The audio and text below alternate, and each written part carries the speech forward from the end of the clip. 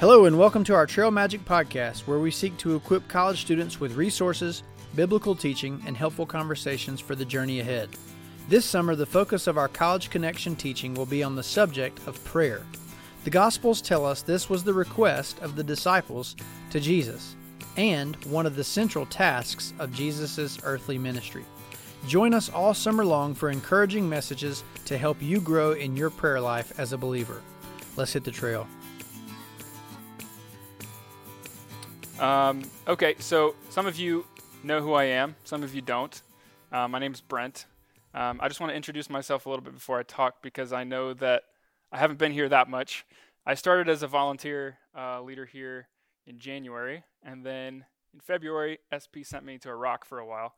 Came back in March and was expecting to kind of get integrated back into what we were doing, and then the coronavirus hit. So we haven't convened until this summer. So a few of you have gotten to know me, a few of you know me from the few weeks I was here, but a lot of you don't. So I'm not that old, as many of you can tell. I'm just a few years older than most of you. I've been working for SP for about 3 years, on and off. I've been here in Boone. I've also been out in the field in various parts of the world. And I'm really excited to be a part of this group for a few reasons, but most importantly because I think God has taught me a lot of things in the past few years that I think have equipped me to be here with you guys.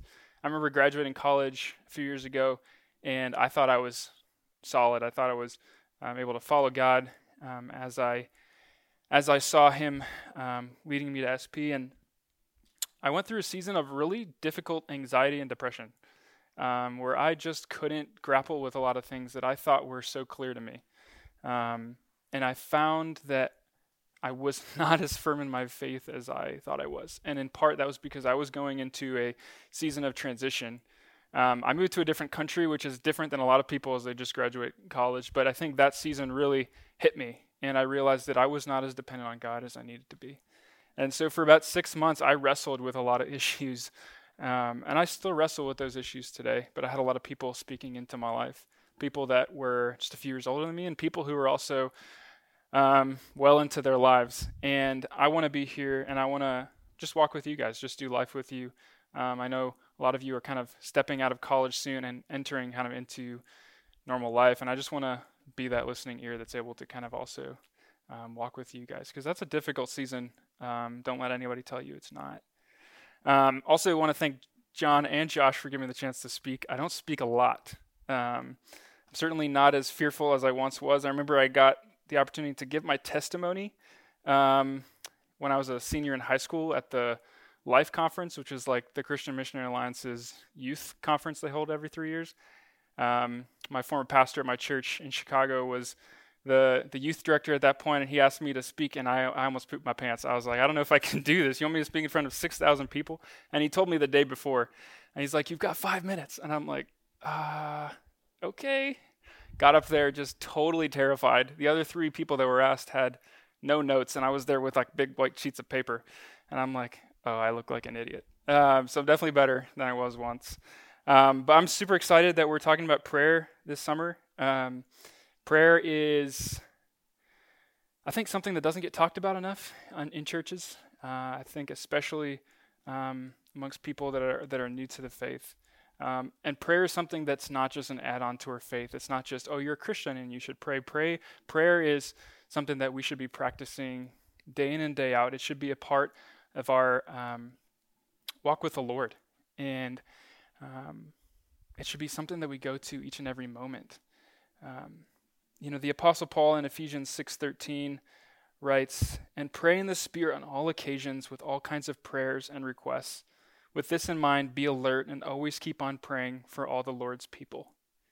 I think one of the best models we can use is actually the early church, and just the power of prayer in the early church, even before the descent of the Holy Spirit. So in Acts 1:12 through 14, this is right after Jesus has ascended, we read, then the apostles returned to Jerusalem from the hill called the Mount of Olives, a Sabbath day's walk from the city.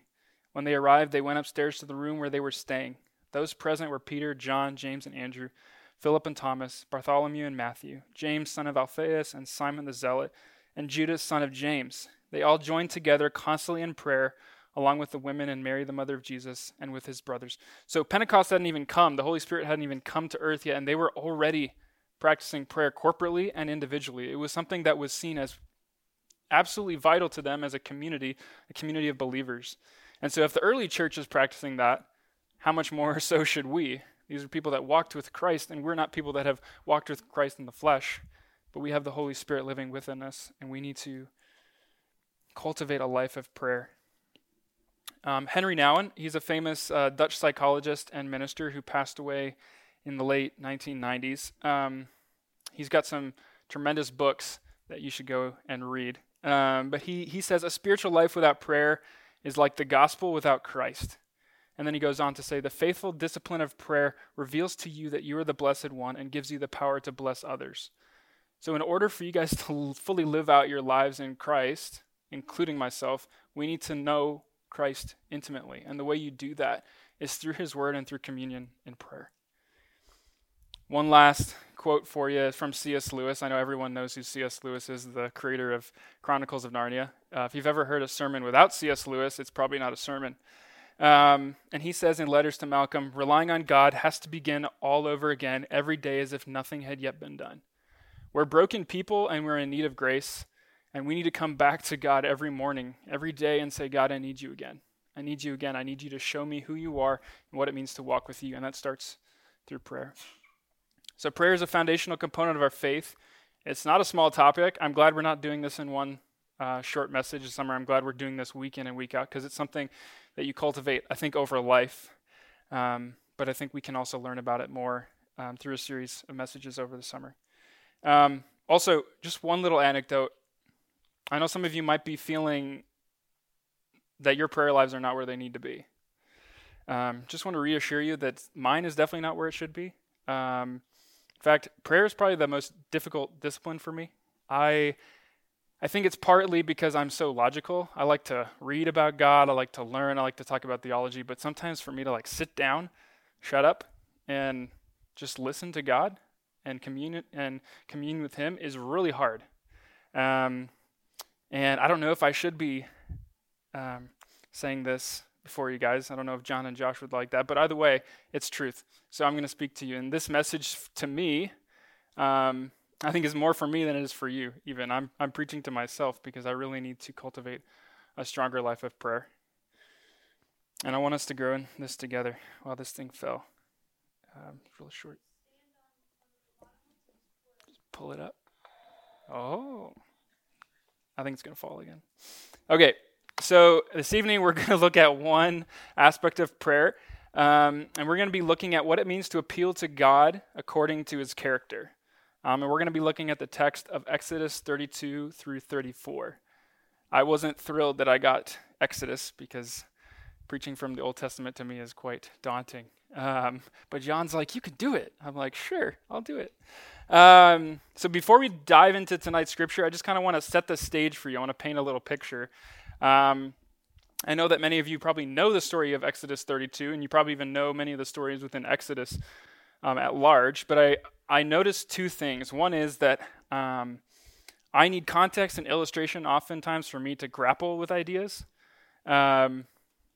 So I think many of you are probably the same. And two, some of you may be newer to the faith. I don't want to assume that everyone in this room is at the same point in their faith journey. And so I want to be sure that when I'm walking with you through a passage that you understand where this passage is located within the Bible and the broader story of God that this little section falls into. So we're going to start earlier on in Exodus. God calls a man named Moses through a burning bush. He tells him to return to Egypt to free the enslaved Israelites.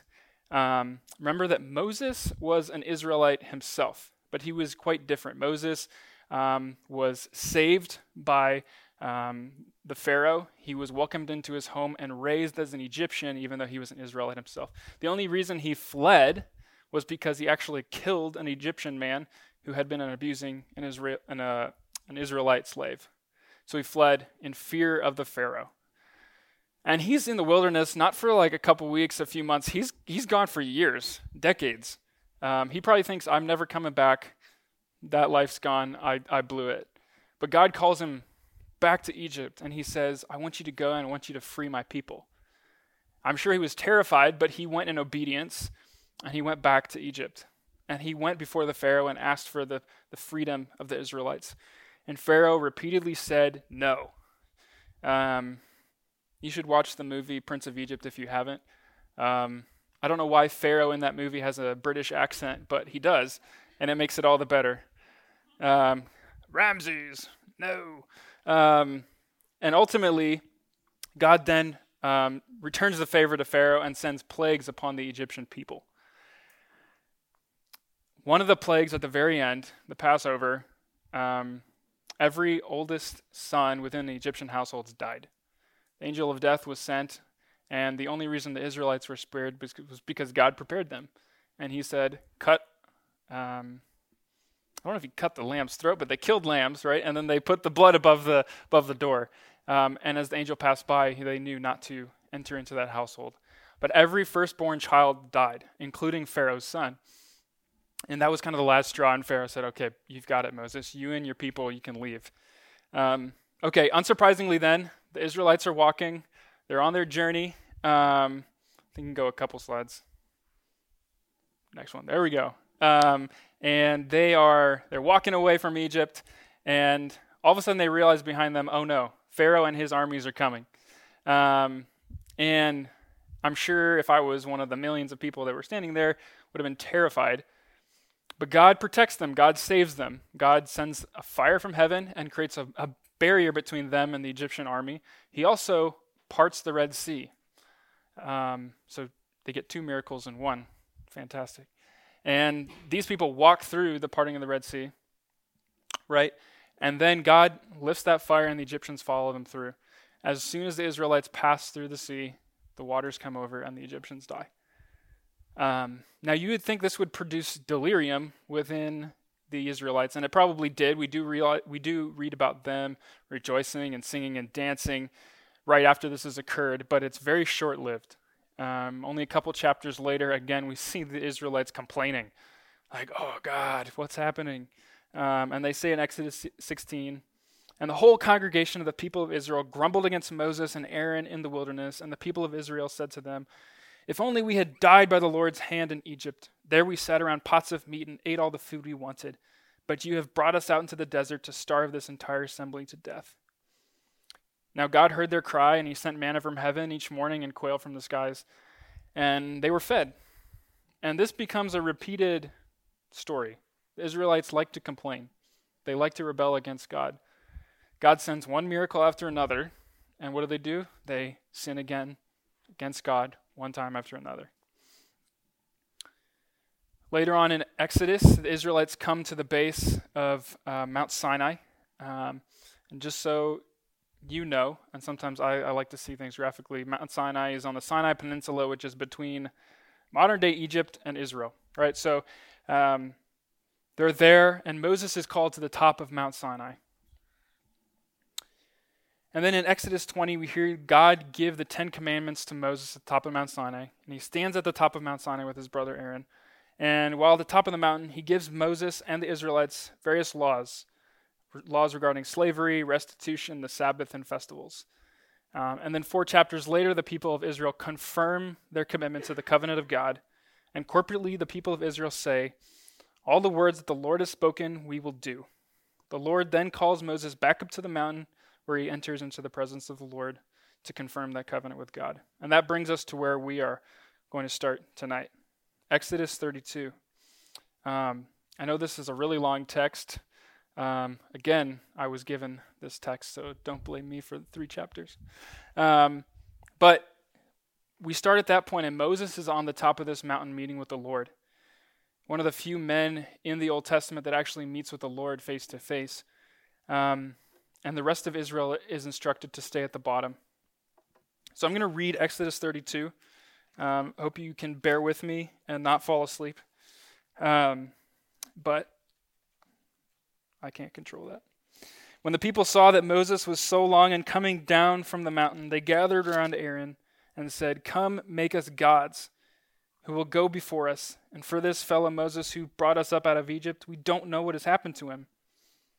Aaron answered them, "Take off the gold earrings that your wives, your sons, and your daughters are wearing, and bring them to me." So all the people took off their earrings and brought them to Aaron. He took what they had handed him and made it into an idol cast in the shape of a calf, fashioning it with a tool.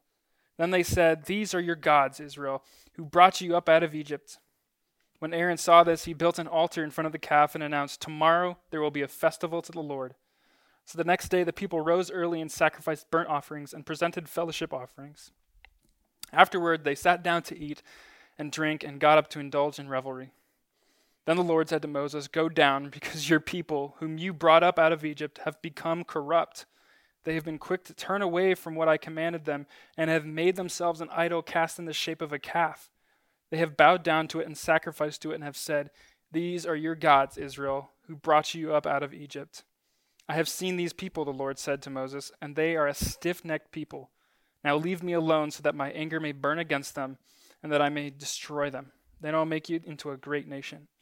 But Moses sought the favor of the Lord, his God. "Lord," he said, "why should your anger burn against your people, whom you brought out of Egypt with great power and a mighty hand?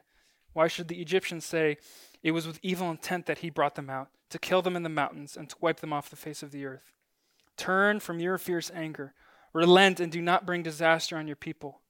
Remember your servants Abraham, Isaac, and Israel, to whom you swore by your own self. I will make your descendants as numerous as the stars in the sky, and I will give your descendants all this land I promised them, and it will be their inheritance forever." Then the Lord relented and did not bring on his people the disaster he had threatened. Moses turned and went down the mountain with the 2 tablets of the covenant law in his hands.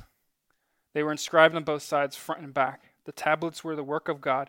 The writing was the writing of God, engraved on the tablets. When Joshua heard the noise of the people shouting, he said to Moses, "There is the sound of the war in the camp." Moses replied, "It is not the sound of victory. It is not the sound of defeat. It is the sound of singing that I hear." When Moses approached the camp and saw the calf and the dancing, his anger burned, and he threw the tablets out of his hands, breaking them to pieces at the foot of the mountain. And he took the calf, the people who made it, and burned it in the fire. Then he ground it to powder, scattered it on the ground, and made the Israelites drink it. He said to Aaron, "What did these people do to you, that you led them into such great sin?" "Do not be angry, my lord," Aaron answered. "You know how prone these people are to evil. They said to me, 'Make us gods who will go before us.' As for this fellow Moses who brought us out of Egypt, we don't know what has happened to him." So I told them, "Whoever has any gold jewelry, take it off." Then they gave me the gold, and I threw it into the fire, and came out this calf. Moses saw that the people were running wild and that Aaron had let them get out of control, and so became a laughingstock to their enemies. So he stood at the entrance to the camp and said, "Whoever is for the Lord, come to me." And all the Israelites rallied to him. Then he said to them, "This is what the Lord, the God of Israel, says. Each man strap a sword to his side. Go back and forth through the camp from one end to the other, each killing his brother and friend and neighbor." The Levites did as Moses commanded, and that day about 3,000 of the people died. Then Moses said, "You have been set apart to the Lord today, for you are against your own sons and brothers, and he has blessed you this day." The next day Moses said to the people, "You have committed a great sin, but now I will go up to the Lord. Perhaps I can make atonement for your sin." So Moses went back to the Lord and said, "Oh, what a great sin these people have committed. They have made themselves gods of gold. But now please forgive their sin. But if not, then blot me out of this book you have written."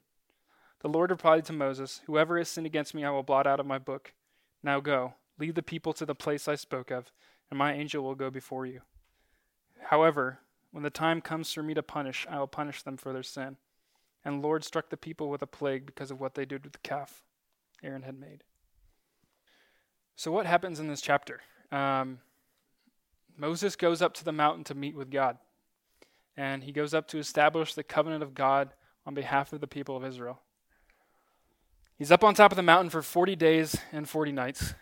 But while he's on top of the mountain, the people turn away from God.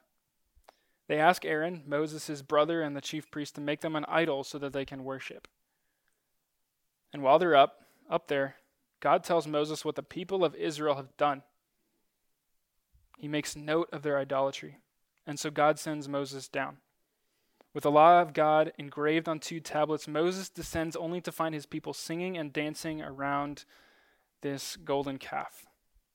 Try to picture that. People who were saved by God, God delivered them from Pharaoh, sent down fire from heaven. He parted the Red Sea. He sent manna. He sent quail.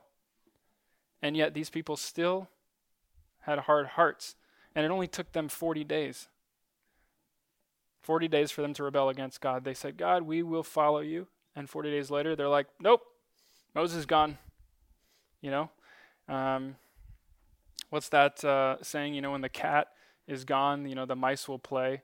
And I feel like that's what the Israelites were. Moses had left and they didn't know where he went. So they're like, oh, okay, we're going to make the rules around here. And so they make this golden calf. And so in his anger, Moses comes back down and he destroys these tablets.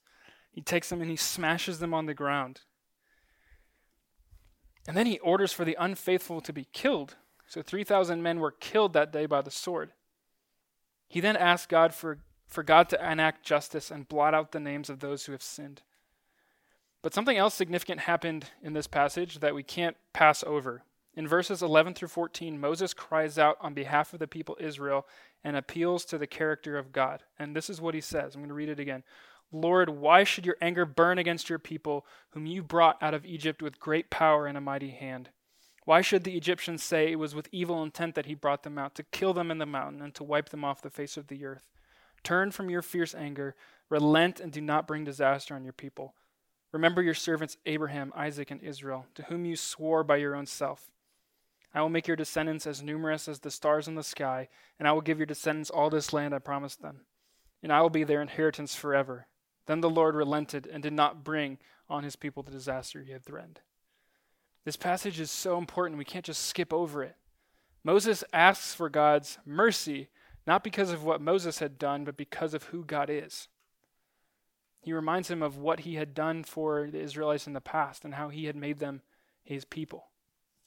So despite their terrible sin, he asks God to consider his own character. He reminds God that he too established a covenant with Israel, just as Israel had an established covenant with God. They were to be his people, representatives of the Most High to the rest of the world.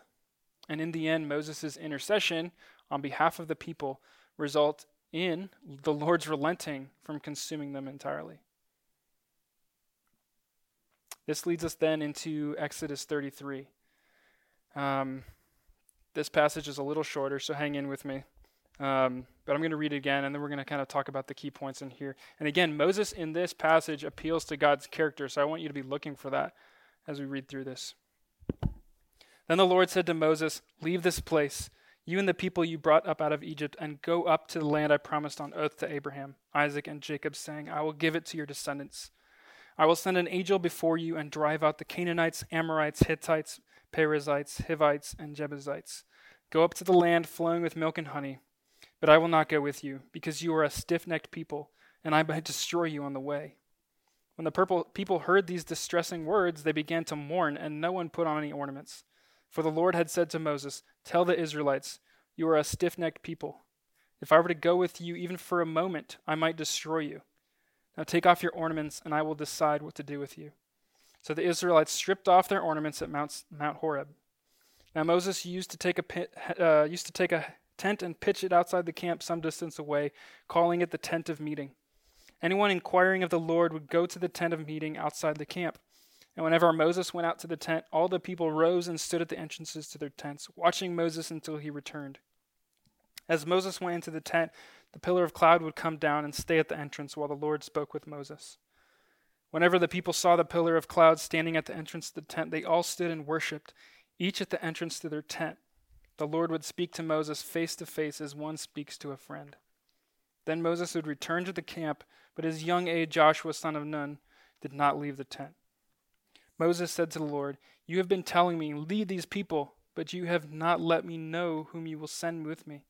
You have said, I know you by name, and you have found favor with me. If you are pleased with me, teach me your ways, so I may know you and continue to find favor with you. And remember that this nation is your people. So the Lord replies, my presence will go with you, and I will give you rest. Then Moses said to him, if your presence does not go with us, do not send us up from here. How will anyone know that you are pleased with me and with your people unless you go with us? What else will distinguish me and your people from all the others on this earth? And the Lord said to Moses, I will do the very thing you have asked, because I am pleased with you, and I know you by name. Then Moses said, now show me your glory. And the Lord said, I will cause all my goodness to pass in front of you, and I will proclaim my name, the Lord, in your presence. I will have mercy on whom I will have mercy, and I will have compassion on whom I will have compassion. But, he said, you cannot see my face, for no one may see me and live. Then the Lord said, there is a place near me where you may stand on a rock.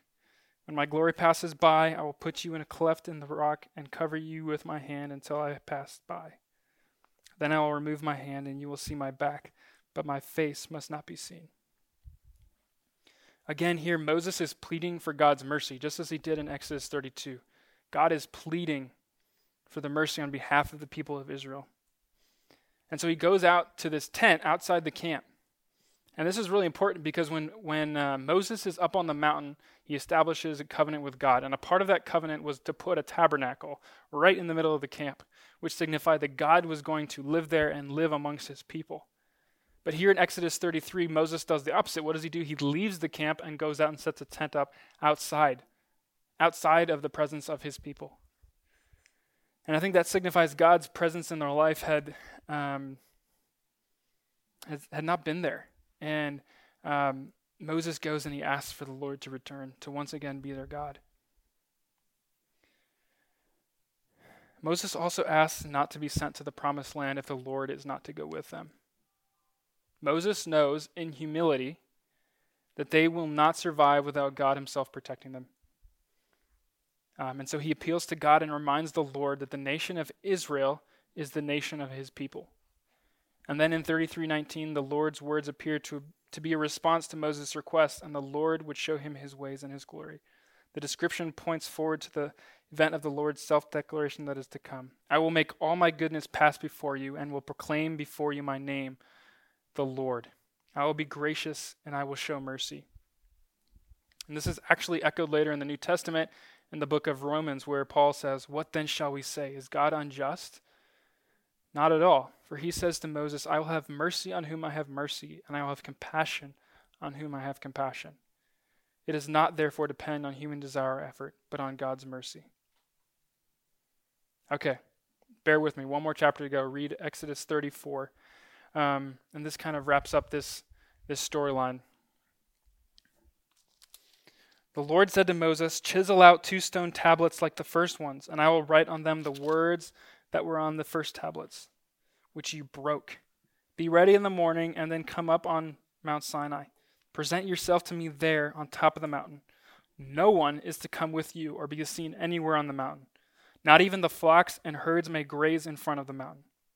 So Moses chiseled out 2 stone tablets like the first ones and went up to Mount Sinai early in the morning, as the Lord had commanded. And he carried the two stone tablets in his hands. Then the Lord came down in the cloud and stood there with him and proclaimed his name, the Lord. And he passed in front of Moses, proclaiming, the Lord, the compassionate and gracious God, slow to anger, abounding in love and faithfulness, maintaining love to thousands, and forgiving wickedness, rebellion, and sin. He does not leave the guilty unpunished. He punishes the children and their children for the sin of the parents to the 3rd and 4th generation.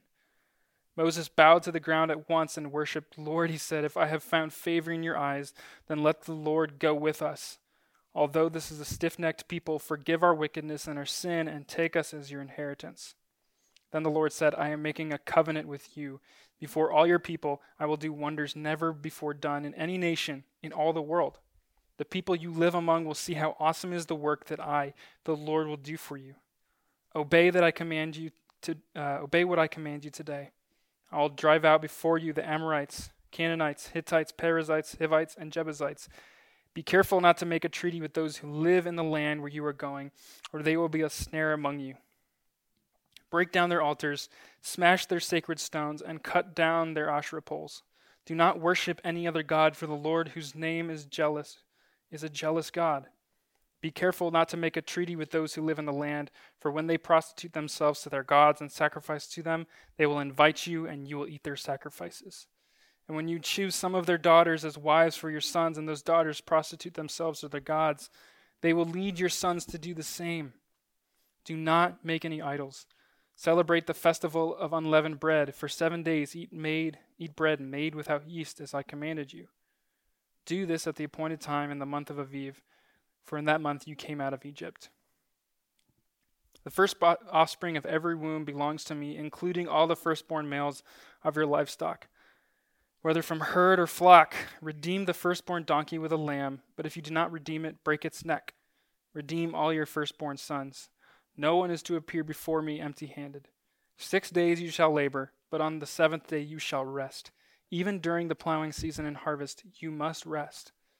Celebrate the festival of weeks with the first fruits of the wheat harvest, and the festival of ingathering at the turn of the year. 3 times a year all your men are to appear before the sovereign Lord, the God of Israel. I will drive out nations before you and enlarge your territory, and no one will cover your land when you go up 3 times each year to appear before the Lord your God. Do not offer the blood of a sacrifice to me along with anything containing yeast, and do not let any of the sacrifice from the Passover festival remain until morning. Bring the best of the first fruits of your soil to the house of the Lord your God. Do not cook a young goat in its mother's milk. Then the Lord said to Moses, write down these words, for in accordance with these words I have made a covenant with you and with Israel. Moses was there with the Lord 40 days and 40 nights without eating bread or drinking water. And he wrote on the tablets the words of the covenant, the 10 Commandments. When Moses came down the mountain, Mount Sinai, with the 2 tablets of the covenant law in his hands, he was not aware that his face was radiant, because he had spoken with the Lord. When Aaron and all the Israelites saw Moses, his face was radiant, and they were afraid to come near him. But Moses called to them. So Aaron and all the leaders of the community came back to him, and he spoke to them. Afterward, all the Israelites came near him, and he gave them all the commands the Lord had given him on Mount Sinai. When Moses finished speaking to them, he put a veil over his face. But whenever he entered the Lord's presence to speak with him, he removed the veil until he came out. And when he came out and told the Israelites what he had been commanded, they saw that his face was radiant. Then Moses would put the veil back over his face until he went in to speak with the Lord. So what do you see throughout chapter 34? I know there's a lot in there, some of that which doesn't apply to what we're talking about tonight, but I think it was really important to walk through. Exodus 34 seems to insinuate that the Lord's proclamation of his name and the declaration of his character are central to who he is as God. The Lord graciously preserves Israel as a whole for the sake of God's overall purpose, sparing those who look to him in true faith. And so the Lord is merciful and gracious. And guess what? This is not the last time that Moses has to go before God and plead on their behalf. They do it over and over again. They continue to do it. Even though they established this covenant with God, God is far more faithful with them than they are to him. Because the Israelites are a stiff-necked people, but God is never changing. Okay, so what does that all mean for us? What's the grand scheme of things here that we're looking at? How should we be like Moses and learn to pray to God, appealing to the Lord's character through our cries and requests? The first thing is that we are to appeal to God's character because it reminds us of our brokenness. As it says in the Psalms, in Psalm 53, God looks down from heaven on all mankind to see if there are any who understand and who seek God.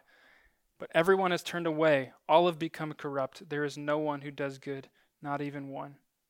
And I think that Moses was chiefly aware that he was a sinner himself. He was chiefly aware that he was a murderer. He killed a man earlier on in his life. That was not something that he could take back. Something that God could forgive, but it wasn't something that he could undo.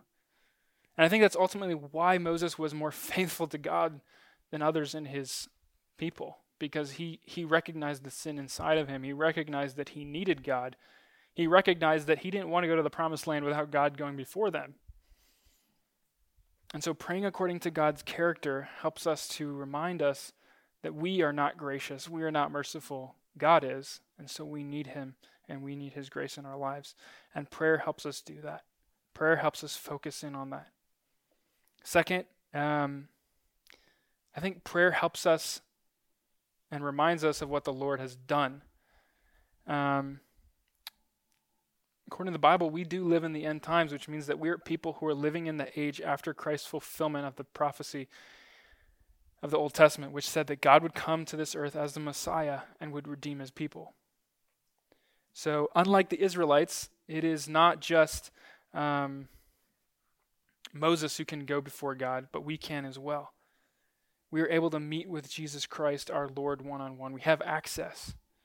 Before that, Moses was the only one that was allowed to go to Mount Sinai. Everyone else had to stay down below at the bottom, at the base of the mountain. But we have that access. It says in Hebrews, for we do not have a high priest who is unable to empathize with our weaknesses, but we have one who has been tempted in every way, just as we are. Yet he did not sin. Let us then approach God's throne of grace with confidence so that we may receive mercy and find grace to help us in our time of need. It's coming before God in prayer, appealing to his character and saying, God, you are merciful, you are gracious. We remind ourselves of what God did, what Jesus Christ did. We're not just saying those things so that God can return the favor and give us something in return. No, we're asking God to remind us of who he is, remind us that we are in need of him. 3, praying according to God's character, appealing to his character helps us fasten our hearts to God. Like I said, I think Moses was probably the most faithful of the Israelites, especially within this story. He was so insistent that he told God he didn't want to go to the promised land without him. And we too need God. And I think that's part of the Lord's Prayer. I think the Lord's Prayer is in part helping us to remind us that we need God. We need to fasten our hearts to him. So we are to put on the character of our Lord Jesus Christ, forgiving those who sin against us. Right? Matthew 6:13 says, Our Father in heaven, hallowed be your name. Your kingdom come, your will be done on earth as it is in heaven. Give us today our daily bread and forgive us our debts as we also have forgiven our debtors. And lead us not into temptation, but deliver us from the evil one. Right? Christ's heart is to save, to seek the lost.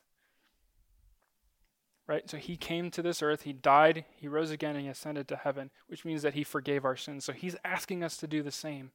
So when we pray, God, show us mercy, Lord, show us grace, we're also asking, Lord, help us to show that same mercy to others who need it. Just 2 more and then we'll wrap up. I think praying according to God's character also helps us to put our faith into action. Do we actually believe who God says he is? Do you actually believe that God is merciful and gracious? Do you actually believe that? I think if you do, you're more inclined to say, God, because of your mercy, because of your grace, I need you. And if he is loving, we will believe that God will lovingly respond to our prayers as well. Right? Why are we going to say, God, in your love, I pray that you would respond, that you would hear my cry, if we don't believe he's loving? Appealing to God's character helps us to put our faith into action, put our words, put words to what we're feeling. Matthew 7:11-12, it says, If you then, though you are evil, know how to give good gifts to your children, how much more will your Father in heaven give good gifts to those who ask him? So in everything, do to others what you would have them do to you, for this sums up the law and the prophets. Right? If we can appeal to God, the God who actually does what he says he will, then I think we're actually putting faith into action. We're allowing God to show up. We're allowing him to reveal himself according to who he says he is. Lastly, God's character allows us to live for his glory. And I think that's ultimately why God spared the Israelites. Because what did Moses say? He said, God, if you kill these people now, the Egyptians who held us in bondage will think that you only saved them to bring them out to the desert to kill them. That is not your intent, Lord. Your intent was for these people to be your people, to be your nation, be the nation of Israel. So I pray that you would spare them. And I think what was most important was that Moses was concerned with how God was going to be perceived to those, not just in Israel, but to those outside of Israel. They were to be his people. They were to be his representatives in this world. And I think that's the most important thing. When we pray to God's character, we are focusing on God and glorifying him. We're saying, Lord, I am nothing, and you are everything. It says in the scriptures in Ephesians, in him we were also chosen, having been predestined according to the plan of him who works out everything in conformity with the purpose of his will, in order that we, who were the first to put our hope in Christ, might be for the praise of his glory. Are we going to be like Moses? Are we going to go up to the mountaintop and say, God, we're seeking your glory, we're seeking you to walk with us? Are we going to do that? That's why Moses appealed to God and to his character, because he knew that God was gracious and merciful. He was concerned about God's glory, while his people were not. His people couldn't even go 40 days without making a golden calf. A calf they made, a calf that can't even go moo. Might as well make a living calf your God. At least it can make a sound. Instead, they made a golden calf that makes no sound. It's crazy. We see that even today. Our main objective as Christians, and we appeal to God's character, is to glorify him.